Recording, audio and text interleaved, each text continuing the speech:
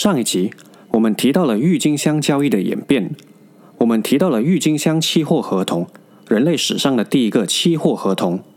我们也提到了郁金香的价格如何因为这样的演变而疯狂上涨。在这最后一集里，我们将会告诉大家这个故事最令人期待的部分——崩溃是如何发生的。讲完这个故事之后，我们也会与大家坐下来想一想，我们可以从郁金香狂热的故事里学习到些什么。那是1637年2月的某一个傍晚，在哈雷姆的一个小酒馆里，郁金香交易者们照惯例的聚集在这里。他们点了香烟，叫了一些酒，坐了下来，开始交易。第一位交易者拿出了今天的第一颗郁金香球茎，那是一颗还没成熟的名种郁金香，重量少于半克。交易者们开始陆陆续续的开价，最后以56荷兰盾成交，相当于工匠的2个月薪水。接下来，另一位交易者拿出了自己的郁金香期货合同，上面写着合同的持有人可以得到一颗重达5克的郁金香。大家你看我，我看你，没人开价。整个酒馆陷入了尴尬的沉默。过了好久，终于有人开价了。最后，这份期货合同以10荷兰盾成交，远远低于他们预期的价格。这位买家先是吓了一跳，过后转念一想，也许只是一时的打击，下一个交易可以赚回来的。这时，另外一位交易者拿出了自己的郁金香期货合同，一颗重达30克的球茎。酒馆再次陷入了尴尬的沉默，没人开价。那最后的成交价呢？远远少于10荷兰盾，比刚才的郁金香更重，可是成交价格更低。这些人终于开始陷入恐慌，郁金香的价格不但没有上涨，反而在下跌。他们还有相当多的用高价买回来的期货合同在手上，而以目前的行情来看，他们已经亏了。所以交易者们决定现在就卖掉所有的郁金香。可是现在已经没人要买了，因为大家都相信郁金香的价格会继续上涨。价格明明还在跌，买家怎么可能会买呢？卖家眼看着没人要买，他们也只好把卖价不断的降低。可是价格越降低，买家就越恐惧，越不敢买。如此循环下去，郁金香的价格在1夜之内足足跌了95%。不仅如此，同样的事情已经在其他荷兰的城镇里发生了。尽管有许多交易者快马加鞭赶到附近的城市去卖掉他们手上这些已经不值钱的郁金香，但是已经来不及了。短短4天的时间内，郁金香崩溃已经传遍了整个荷兰。不仅如此，许多交易者在购买期货合同的时候，并没有支付全部数额，而是先支付一笔定金，剩余的过后才支付。为什么会这样做呢？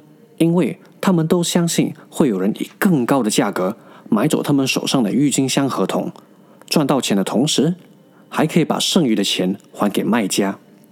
郁金香泡沫的崩溃不仅仅是导致交易者输了很多的钱，甚至还导致他们无法偿还期货合同的余额。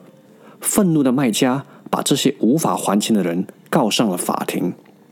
荷兰政府在崩溃发生时曾经发布公告，试图阻止人们继续倒卖郁金香，但是这一切都没有用。在短短的1个星期内，郁金香的整体价格跌了至少90%。那些没人要的普通品种，其价格甚至连一颗洋葱都不如。绝望的人们只好向荷兰政府求助，希望讨回一些损失。1637年4月，荷兰政府宣布终止所有郁金香期货合同，郁金香泡沫也宣告结束，留下了少数的暴发户和绝大多数的输家。在这场金融灾难里，蒙受巨大损失的不仅仅是已经付了全部数额的期货合同买家，还有那些还没拿到钱呢，手上还持有着那些如今已经不值钱的郁金香球茎的卖家。郁金香狂热的崩溃让整个郁金香市场陷入了凄风惨雨的境地，许多交易者损失惨重，包括著名画家歌言。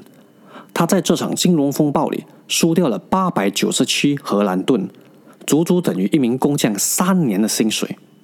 尽管如此，郁金香泡沫并没有对荷兰的经济造成任何的打击，而只是有如蜻蜓点水那样，在荷兰的历史里留下了一个脚印。生意还是照旧，人们依然像平常一样过日子，好像事情没发生过那样。那么，那些输了不少钱的交易者们，他们的命运又是如何呢？我想，他们的下半辈子应该会在还债中度过吧。郁金香泡沫的故事就讲到这里了。蛮多人在看完郁金香泡沫的故事之后，都会得出类似做人不要贪心的结论。确实，郁金香价格在泡沫后期的上涨，主要因素是人们因为买卖差价赚快钱而产生了贪念。我觉得这个故事最核心的教训并不是莫贪，因为贪念本来就是人性的重要一环。贪念的诞生来自于我们对一些人事物的欲望，无论是爱情、金钱、权力、名分也好，我们对每一件人事物都有不同程度的欲望。贪念是驱动人类去追求这些东西的潜意识深处的动机。当然，前提条件是追求的手段是正确、恰当，不伤害别人的。一个人可以因为想要得到一个幸福的家庭，而为自己的家庭做出牺牲，扛更多的责任来照顾这个家。他的贪念是体现在家庭方面的，因为他想要得到一个幸福美满的家庭。想要得到就是贪念的一种存在形式。总的来说，贪念是一个不能被磨灭的存在，我们需要学会去正视它，去了解它如何影响我们的思维，并学会如何控制它。那么，我们应该从这个故事里学到什么呢？郁金香狂热非常完整地展示了人性在不同的阶段会有怎么样的演变。郁金香在最初的时候以观赏价值而开始受到青睐，后来越来越多人想要拥有它，因此价格开始水涨船高。到了泡沫破裂前，人们不再想要拥有郁金香，反而只想交易郁金香期货合同来赚取差价。我个人觉得，与其过早的下定论说莫贪，不如学会判断一场金融泡沫目前处在什么样的阶段。一个比较简单的方法就是看看价格上涨的速度是否太快。就像郁金香的例子，越多人想要拥有它，它的价格就会上涨。如果人们开始只想要做交易来赚差价，那么它的价钱自然就会像坐火箭那样飞涨了，其结果必然会崩溃。某种程度来说，价格的变化速度可以告诉我们，人们想要得到一件物品的欲望有多大。越多人想要买，它的价钱就会涨得越快。相对的，价格涨得越快，越多人想要交易。注意，这里的关键词不是拥有它，而是交易赚差价。因此，在判断金融泡沫时，不能单凭那件物品是否被大肆宣传来作为唯一的判断标准。我们更应该留意价格的上涨速度，来判断出泡沫目前处在什么样的阶段，是否人们真的想要拥有这件物品，还是人们只是想赚差价。我们可以把这个阶段简略地分成1. 内在价值阶段， 2. 想要拥有的阶段，和 3. 想要赚差价的阶段。绝大部分的金融泡沫都会经历同样的过程。比特币花了足足4年多的时间才从$100涨到$1000，可是从$6500涨到$18000只用了1个月，然后就崩溃式的下跌了。1个月内涨了差不多2倍，这与我们提到的价格变化速度的第3阶段，也就是想要赚差价的阶段，是相当符合的。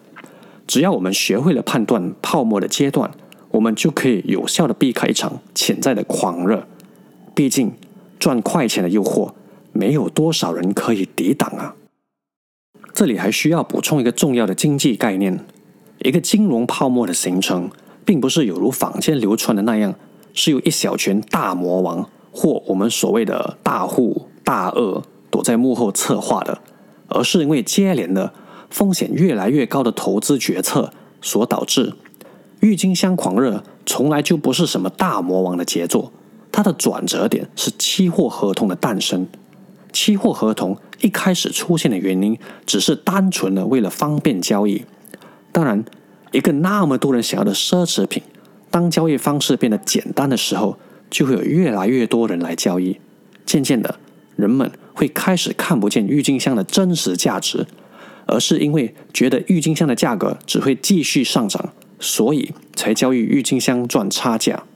反正一定会有更大的傻瓜来用更高的价钱买走我的郁金香嘛。当然，这种无限上涨的行情是不持久的，人们迟早会停止高价购买郁金香，所以最后它还是崩溃了。在2016年以前，人们买比特币确实是因为比特币是一个很安全的货币。过后，人们买比特币花大钱买了大量的挖矿机，甚至不惜偷窃发电厂的电源来节省挖矿的庞大电费，已经不再是因为比特币很安全了，而是因为可以赚差价。比特币的价格涨得越快，越多人更想要交易，越不想错过这一趟班车。当然，这种行情不能持续下去，人们始终会开始质疑，比特币真的有那么值钱吗？